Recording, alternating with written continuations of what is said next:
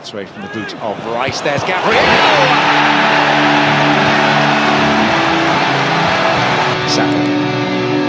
Oh, it went an awfully long way. Far further than it should have done. Arsenal claim a second goal. Off go Arsenal. Jesus. Trossard with it. Lovely ball. Trossard, cool as you like. 3-0 Arsenal. Majestic. Here come Arsenal. Seeking the grand finale. Which Gabriel Martinelli supplies. Could get better still for the Gunners. Here comes Martinelli again. 2 in barely a minute for the Brazilian. 5 for Arsenal as they bounce back to form. Hello and welcome to Whatever the Weather, another Arsenal podcast. Listener, you join us on Monday the 22nd of January, just after Arsenal's emphatic 5-0 defeat of Crystal Palace at the Emirates Stadium, that wonderful 12:30 kickoff that can make or break your weekend. I'm joined by James and by Dan. How are you guys doing? All right? Yeah, very well, thank you. Excellent. Okay, so we're back in form by the looks of things after a bit of a drop off. Bit of a stretch there to say back in form, but no, I'll give you that. It was an emphatic win, much needed after the horrific winter break that we had. It's not been ideal. I mean, they, back from Dubai, back from the winter training in Dubai, all looking fresh. Can't really argue with that. Yeah. Thought we played. Sorry, I don't even know what to say there. It caught me off guard. It's so weird to be talking about an Arsenal win, isn't it? It is a little bit. Yeah. Teams. No, we scored some goals, James. We scored some goals. We scored 5 of them. We did. Well, 4 if you, because obviously there was an open goal given to. Come on to that. To their goalkeeper, which I thought was quite harsh, actually. Was that given as an own goal? It was given as an own goal. Don't really understand. Why does the name of the goalkeeper suddenly escape me? It was Henderson. Dean Henderson, wasn't it? Yeah. He hasn't started that many games for Palace, has he? Actually, he's been injured. I know they had Sam Johnson in goal for. Anyway, doesn't mean anything about anything. Well, it just seemed really weird because I was always under the impression that if you had a shot and it was going in on the goal or on target, the goal was given as yours. But obviously, Arsenal players are not existent. No, we're not allowed that. That was Marcus Rashford. I'm sure we didn't give it to him. Well, it's funny actually because I watched Mohamed Salah, but Yeah, it's funny. I watched that back a couple of times just to be sure of exactly why it was given as an own goal.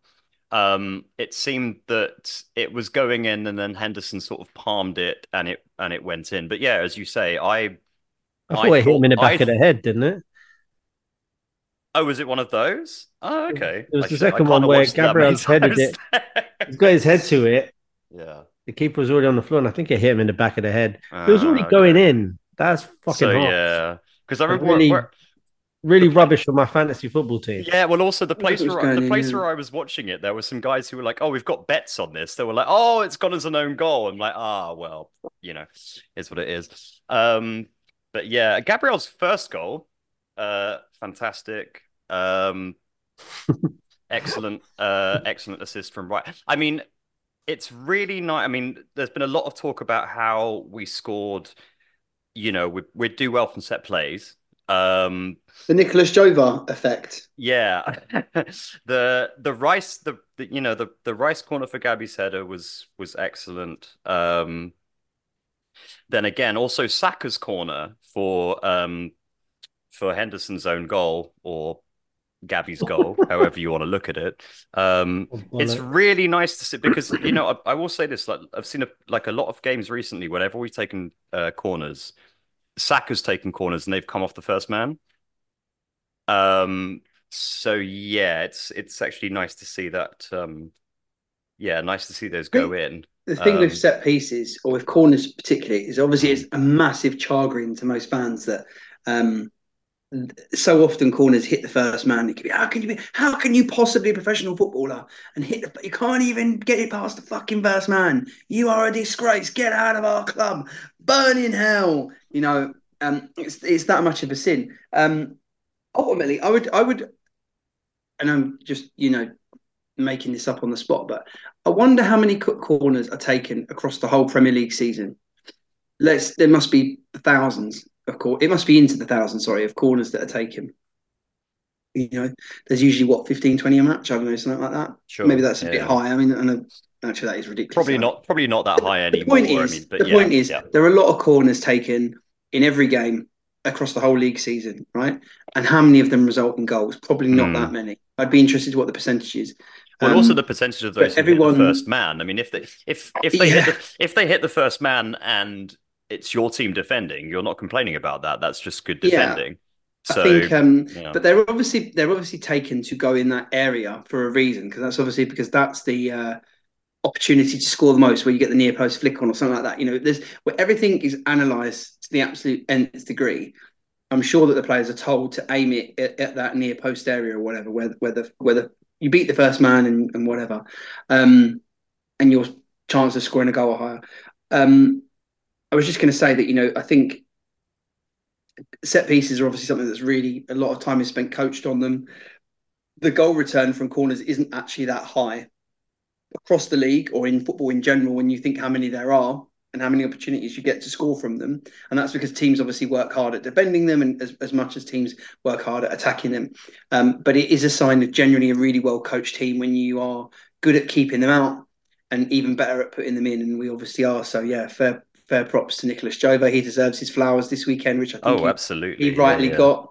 And you know what? There's a lot of criticism for this team for how we function from an attacking point of view. But obviously the set pieces are doing their job. And as last time I checked, a goal from a set piece means exactly the same, or counts exactly the same as a 30-yard ship pinger. So all good. Absolutely, yeah.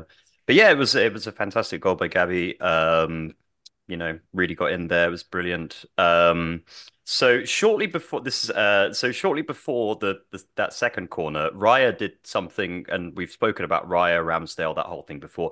Raya did something that really wound me up, which is he just boots the ball out, and it just goes straight to Lama, wasn't it? Who immediately had like a really good opportunity to score. However, Raya did kind of make amends for that, with that lovely little pass out lovely little throw out rather to Jesus, who everyone I was watching the game with thought that it was Saka because he was out there on the run, which is quite. I mean, Raya misplacing that pass. That's going to happen with ball playing goalkeepers, right? Edison does it. Alisson does it. It's going to happen. But listen, Dan, my issue was more the fact that I've seen it almost like for like. I've seen that exact same pass out. Guys, this is embarrassing. It's embarrassing. We cannot keep talking every single fucking podcast about David Raya in the backdrop of Aaron Ramsdale and vice versa. David Raya, it was going that way. It was going that way, listener. Yeah. You know it as well as I do. You know what? Fantastic bowl out that set us on the counter-attack. Fantastic. For Gabriel Jesus to break away. And then what happened next? Squared it to that man, Leandro Trossard, who was in bad form. Yeah. And he did what he needed to do and put the ball in the back of the net. Very good. Yeah, the emphasis on was it. The emphasis being on was his bad form. Was in bad form. That was a very coolly taken goal. He needed that, didn't he? Absolutely, he needed that. I think a lot of people have been questioning him in the left eight, and his impact in the team. Obviously, we mentioned in the last pod that it seems to be that he's the like for like sub with Martinelli. And obviously, I think Trossard started out left in this game. But if you play him and he doesn't score, I mean, we spoke about set pieces. Leandro Trossard has been guilty of putting in some of the worst set pieces I've ever seen Arsenal have ever. Real diabolical corners and free kicks. But you know what? He needs his goal. And he's a player, he reminds me a lot of Freddie Ljungberg, actually, in that you don't necessarily see him a lot in the build-up, but you always see him in the cutting edge, like in the box. He's found his way last season. Yeah. And he's just got a real knack of getting in the box, and he seems like quite a natural finisher. I wouldn't mind betting he's probably one of the better finishers in the club. So Yeah, yeah, I mean, really good to see him score. he had a really good chance earlier on as well. From yet again He did.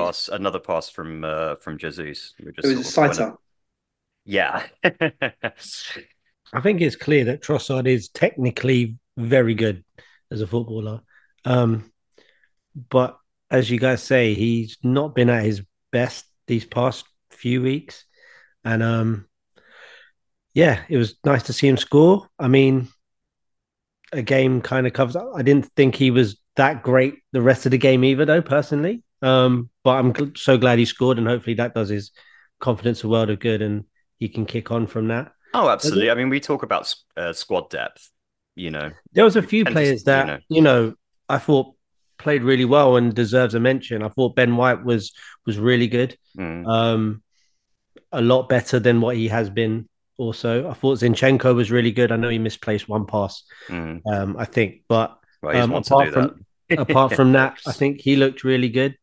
I said David Raya, not to come back to it too often, but I think that was probably his best game in an Arsenal shirt. Mm. Um, Oh no, well, that's the thing. I wasn't sort of trying to, no. I'm just saying. I'm just yeah, saying in general. I'm just pointing out, yeah. players No, that he I definitely thought, had a very good game. yeah, I and can't argue with that.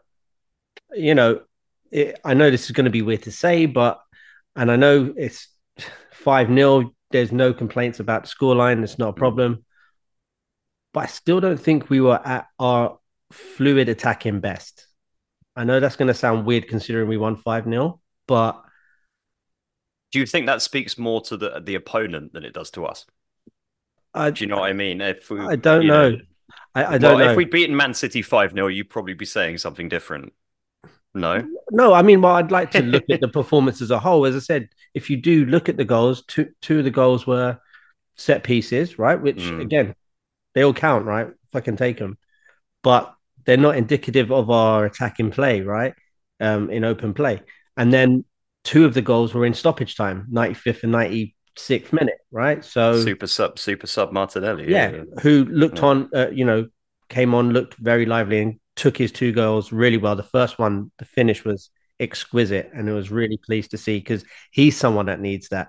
And those are the type of areas we need to be getting him in to get the best out of him. And we just haven't been doing that. If you notice, him and Saka have been hogging the touchlines too much. We need to get them more central. And I think Martinelli in those positions showed what he can do. But my point being is that so two set piece goals and two goals in stoppage time. As I said, 5-0, happy days, stuff like that. But Yeah, I'd be hesitant to say that we're back. Um, yeah.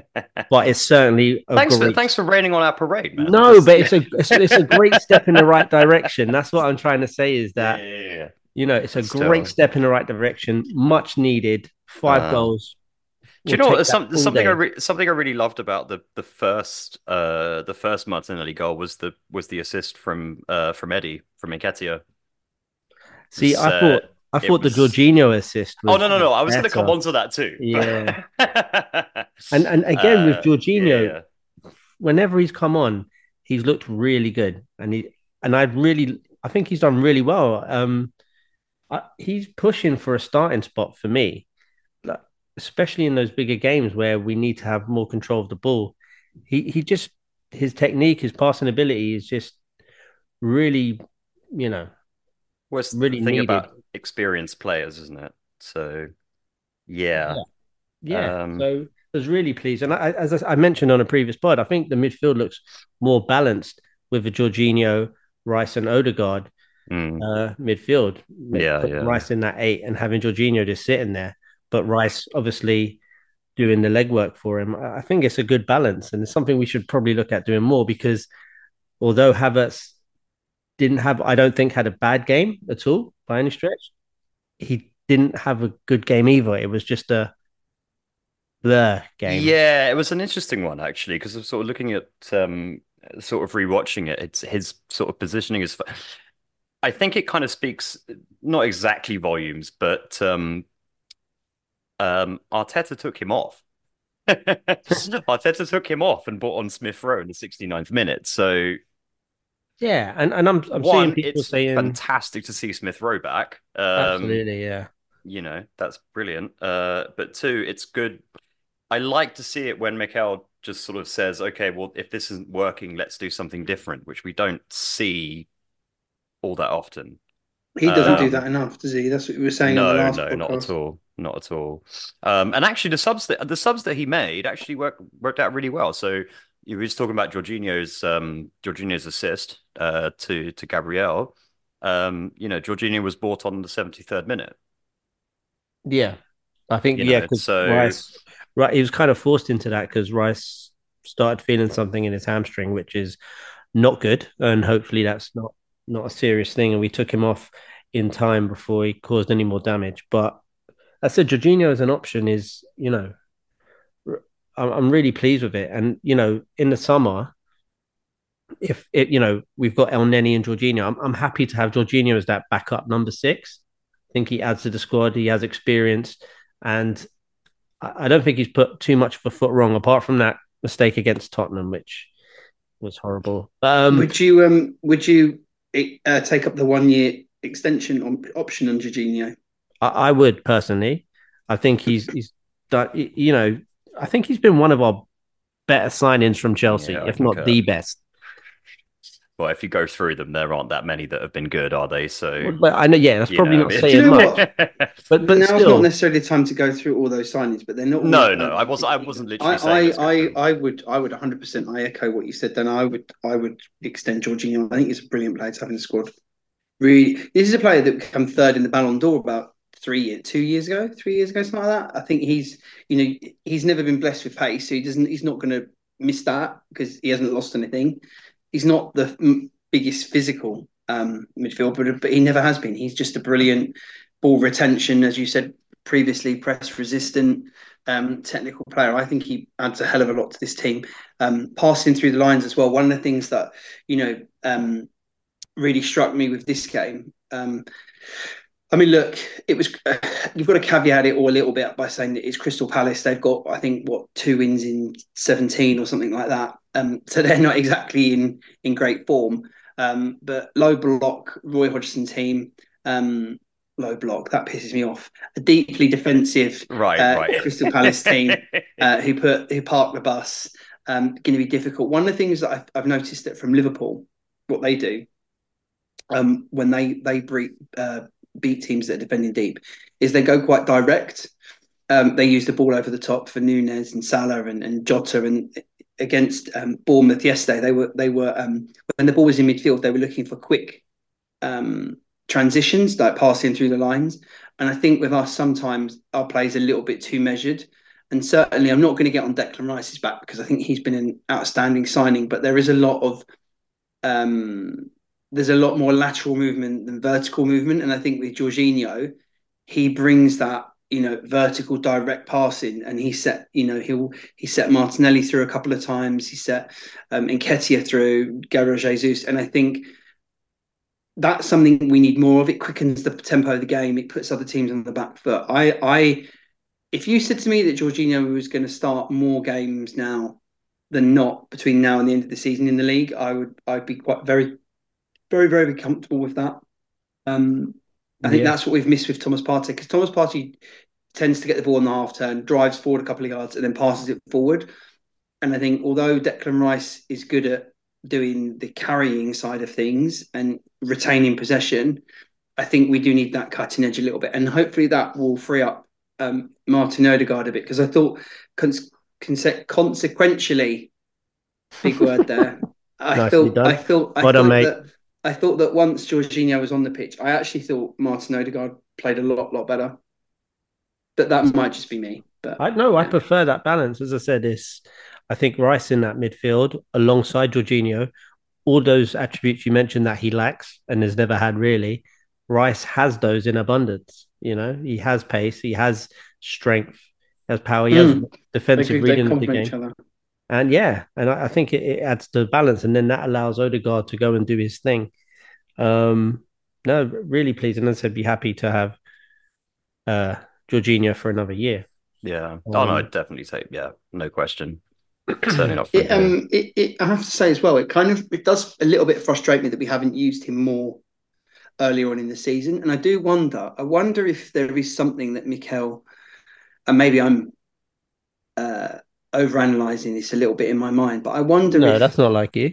I Nah, do, I've never heard yeah, such a thing. I do wonder if, because obviously the last two seasons where we've struggled physically in the second half of the season, I do wonder if that we've kind of tried to keep something in reserve a little bit to really have a push. Yeah, I yeah. do wonder that. Maybe not, because look, you've got to try and win the game that's in front of you.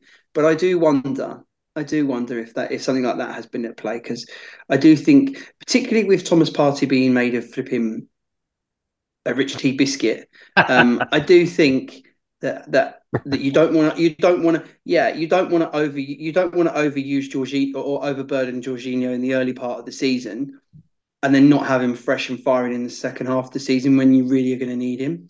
So I do wonder if that's why we've used the Havertz Rice combination more often, but I don't know. I find it so strange that we're talking about Jorginho being an important member of the Arsenal squad. Like, no, seriously, like 2 years quite ago, funny. Yeah, 3 years ago, Can you imagine? I didn't like the bloke. I didn't rate the Mm. bloke.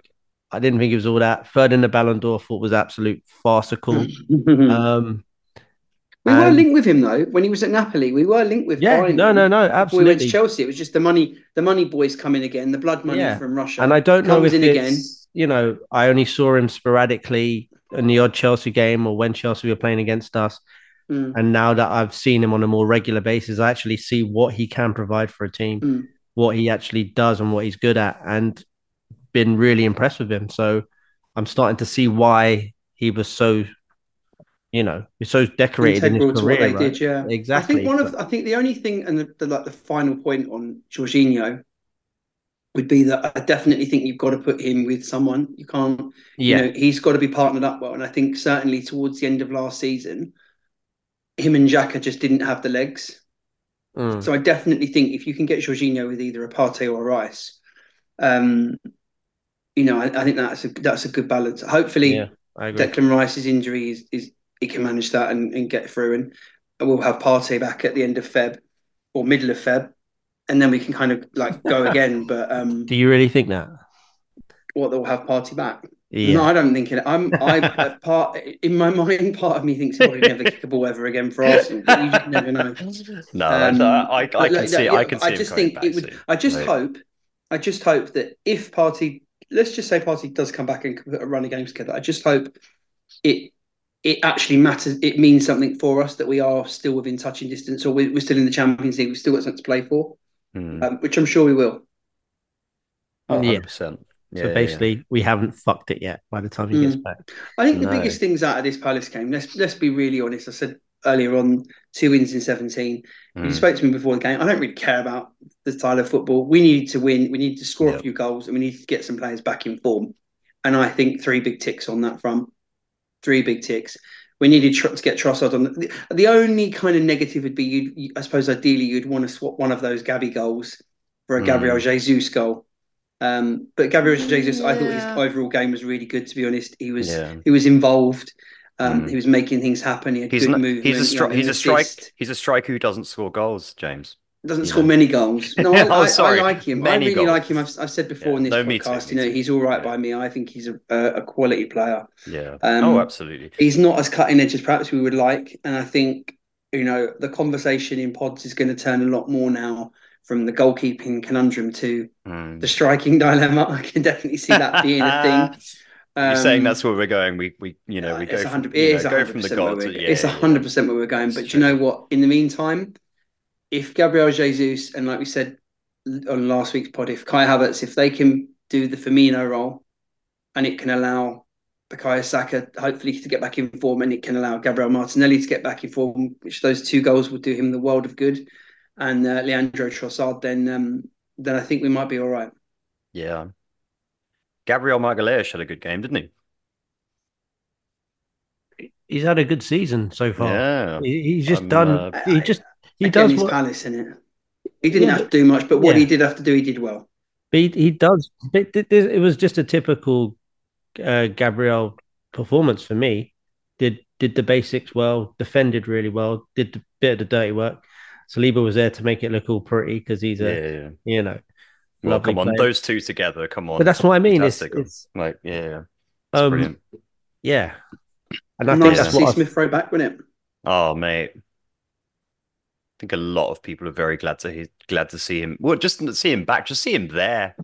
Well, no, we've seen You him there. know, We've just seen him there on the sidelines. But I think to get a good yeah. 20 minutes under his belt would do him the world of good. Mm. And hopefully, if he becomes an option, interesting that there was a few murmurs of West Ham wanting him. Yeah. Well, I've heard. Yeah, there was that. It was West Ham. There's also Newcastle, but I don't know. I mean, I this is still going. think if a Mm, significant bid came in for him, mm. 30 million plus in this January window, we sell. I think, Dan, to be totally honest with you, I think for any of our homegrown players, the situation that we're in with FFP, unless they're named Bukayo Saka, you've got to think about it. I mean, I did read something interestingly on Saturday actually that was that we're working in the background that Matthias de Ligt from Bayern Munich, and it's we've been long term admirers of him because actually that there's concern that Big Gary Magalhaes is fond of a pound note and wouldn't be against going to Saudi, which obviously that was quite protracted in the summer. I don't know. I mean, if someone whacks down 50, 60, 70 million for any of our players, you've got to have a think about it, I suppose. Yeah, certainly. But I mean, I don't know actually. The Saudi thing, I guess we can talk about in, greater detail. I think what's happened with Jordan Henderson in terms of Saudi and him going out there and obviously looking for the dollar and sort of finding that actually this kind of sucks. I want out of here. I think actually might hopefully prove an impetus to other players to be like, you know what? It doesn't look like it's worth it. Like, I don't think it is. It's not I a good don't. look. I It's don't not a think good he. look I for don't. anyone, He's is it? not. Cash rules He's everything not. around me. But Dollar, he. dollar bill, y'all. But he's just not. He's As the not covered Wu-Tang himself. Clan once He's said. not covered himself in glory by doing that, and I think that might hopefully kind of be a warning signal to other players who might be thinking of doing a similar thing. Because I don't imagine for a second that Jordan Henderson was going to go there for 4 years. I think he was only ever going to go there for a short period of time, make some money, and come back. But as I say, he's not covered himself in glory. I don't. Disagree with that. Yeah. It's the I things he disagree with said. that. It's the things he said as well. It's like he's going over there to help build the league, Yeah. Yeah. Yeah. make a difference, all of this shit. Mm. And He's going six there to months, get paid, boy. yeah, Yeah. and then Exactly. and then 6 months in, you're like, yeah, do you know what? That was a bit hard and a bit shit. I don't Yeah. really Yeah. fancy that Yeah. anymore. Oh, don't get me wrong. I'm It's, not. it's not a good look for anyone. It's not a Yeah. good He look for obviously Jordan Henderson. underestimated the impact it would have on the family, didn't he? Mm. I think that's the bigger thing, Graham, at play is not because everyone wants the money gives you freedom to do Mm. what you want and and all that, and we don't really need to go into that. But I think obviously the Yeah. impact moving to the Middle East will have on your family who've basically spent their whole lives living in the north of England. Well, yeah, It's quite a exactly. change, isn't And it? well, yeah, They it's were living in quite. Bahrain, weren't they? Yeah, well, So either yeah, way, I mean, yeah. But he whatever was happens, actually the having Middle to, East is very, yeah. yeah, exactly. Anyway, my put a lot of point strain. on this was not to suggest that Gabriel is somehow holier than thou and he's not going to take up that choice. But not to I don't want us to spend our Arsenal pod talking about Jordan Henderson. My point was more that I don't know. It just sort of I don't think that people are going to be as swayed by that as they once were.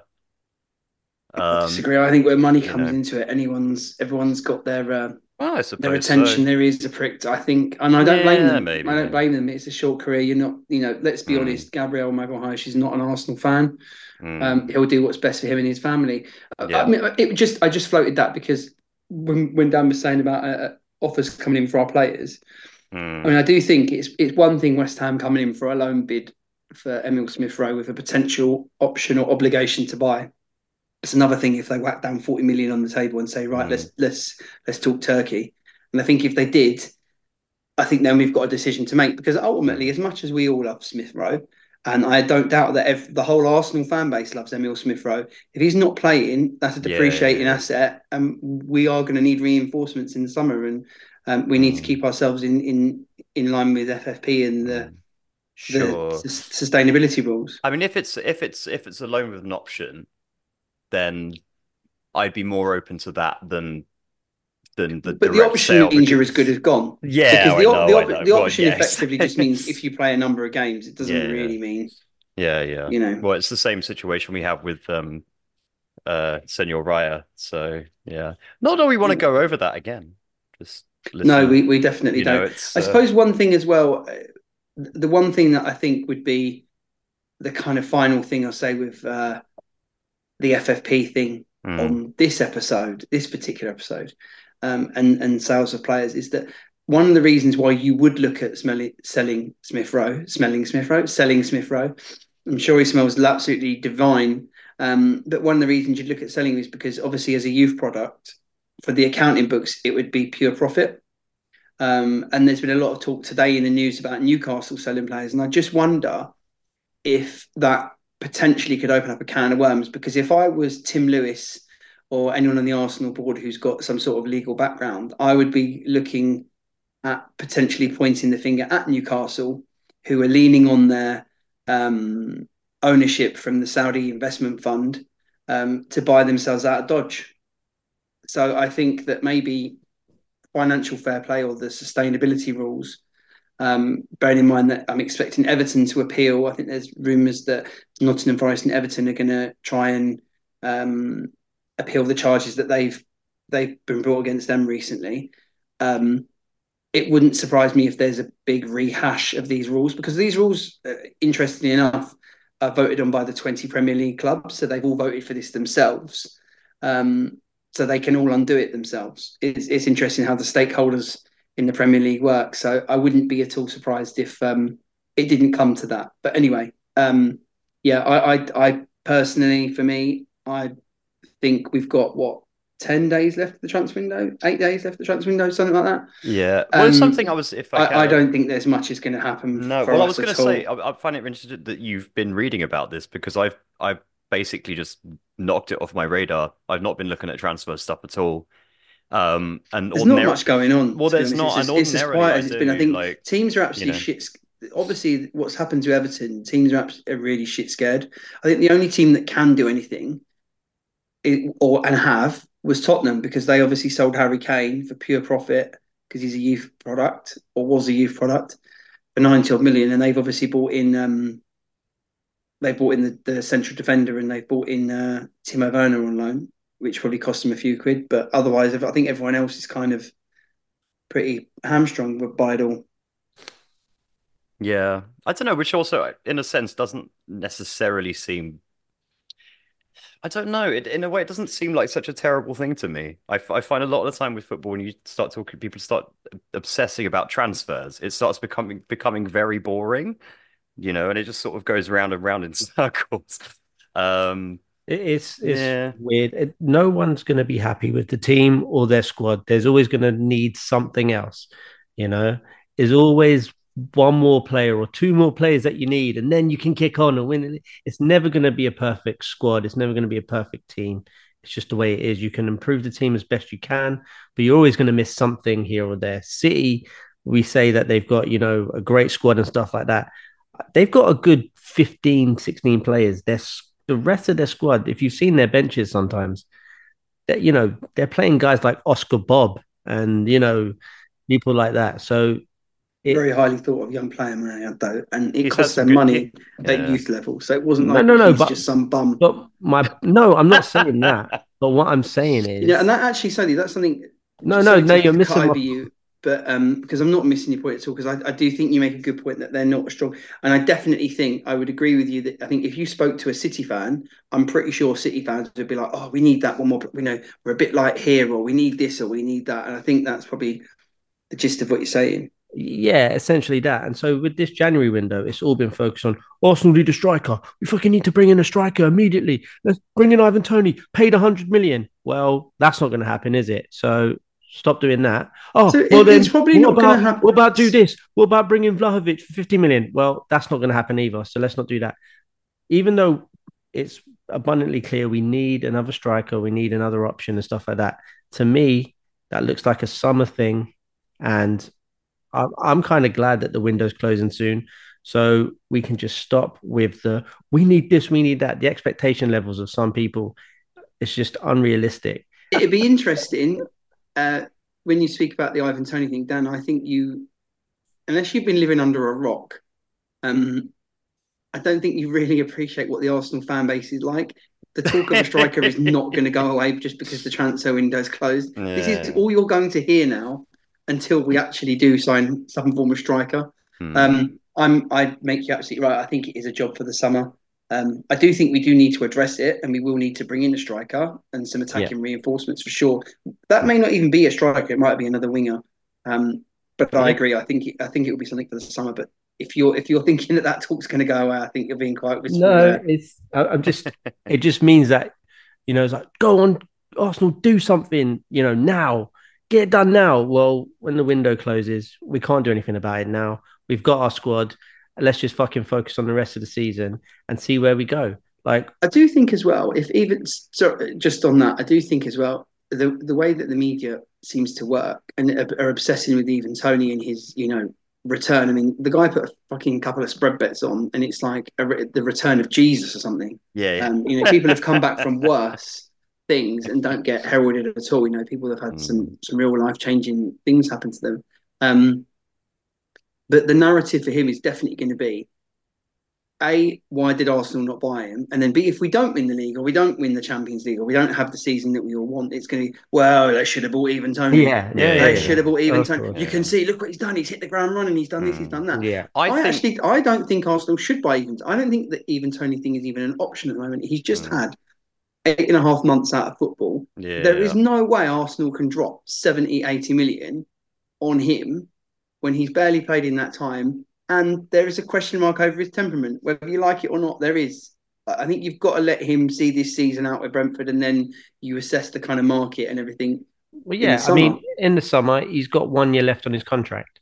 So, that gives you a bit more negotiating power. You're not as because January signings, I wouldn't say are a form of desperation, but I was literally going to say they seem desperate. It's much like we need a striker in. You know what I mean? So, and they don't have to sell. Brentford don't have to sell even Tony in January. So you get to the summer and see where the land lies with it. But then by that time, there could be other strikers available. Whatever it is, I said I'm a fan of Ivan Toney and great option if we were to get him. I'd welcome in. But for 70, 80 million for a 27, 28-year-old, do you know what? That's what I was about to say. I think. Do you guys think that if even Tony were like 23, 24, even leaving aside buying him in this window, because I agree with you both. I don't think it's the time to do it. If he were 23, 24, and we were talking about buying him in the summer, I don't think there'd be a question mark over it. I think it's those couple of extra years that I think it's one of those, you drop that much money on him at that age, you're not getting that money back. So you have to win leagues. You have to make it count. If he's there for 3 years, 4 years, you're getting the best years of him. You're not going to get that £67 million investment back. So you have to win. You have to. 23, 24-year-old player, you might, good few seasons, you could see a return on that or even a profit. I mean, Declan Rice just turned 25, right? So if Tony were 23, 24, and then it'd cost a lot more money, wouldn't he? Yeah. Do you know what? I think actually, to be honest, I think Dan, I make Dan absolutely right on that. You know what? I think I actually don't think the age is the question at all. I think the question is that you cannot get that wrong. We're not an oil-backed club that have endless amounts of money. If Arsenal are going to drop £100 million on a player, it has to work. We've spent an exorbitant amount of money on. I'm really struggling with my enunciation this evening. We sent a huge amount of money on Nicolas Pepe, and it didn't work, and it set the club back. It cost us financially for a while, and then the Cronkies have had to dip their hands in their pockets to kind of get us moving again. And we bought Declan Rice, and it was a bit of a no-brainer signing. We all knew how good he would be, but look, we've spent 65 million on Kai Havertz, and the jury's out. Let's be honest. You can't afford to do that again with the striker. Whoever Arsenal buy, be it Victor Osimhen, even Tony, Alexander Isak, whoever it may be, it has to work, and it has to work straight away. And it has to be the signing that takes us to the next level. It has to be. We often we quote Virgil van Dijk and Alisson to Liverpool, but it has to be of that type. It has to be the signing that helps you overthrow Man City. That's not to say we will win the league if we sign Even Tony, but Even Tony has to come in and have a 20-goal season return. He can't come in and just be okay. And I think that's the thing, is that his pedigree, he's Premier League proven in that he's scored goals in a modest team, but he hasn't. I suppose it's a different type of pressure that you have at Brentford, leading the line for them to keep them up, versus what it would be with Arsenal. It's potentially the step to Champions League, international football. And I suppose the answer is, you don't really, until you try it, you're never going to know. And that's the beauty of sport, isn't it? You don't know how people are going to adapt mentally and what they're going to do. But the question mark, as I said, over Even Tony's temperament is that in the small environment in Brighton, he's had quite a severe fuck up. Now, is he a gambleaholic or not? Brentford, apologies. He might have had a severe fuck up he might be suffering with an addiction to gambling or whatever, I don't know. But he had that tweet video that came out 3 years ago when someone asked him, who'd you play for? And he's like, it's only fucking Brentford. And, there's been a few things with him where, there's a little question mark, and it would be, well, can he cope at Arsenal? And do you know what? I'm not really, none of us are really old enough or aware of quite what it was like when we signed Ian Wright. That was right at the start of our Arsenal supporting lives. But I'm sure there was those question marks over his temperament, because he was of a similar age when we signed him of Crystal Palace.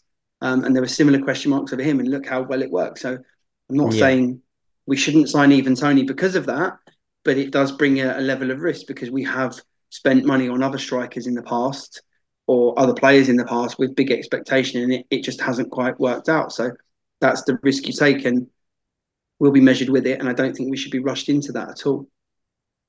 Completely agree. You've been listening to Whatever the Weather, another Arsenal podcast, with me, your producer Graham, and with James and with Dan. You can subscribe to us on Spotify,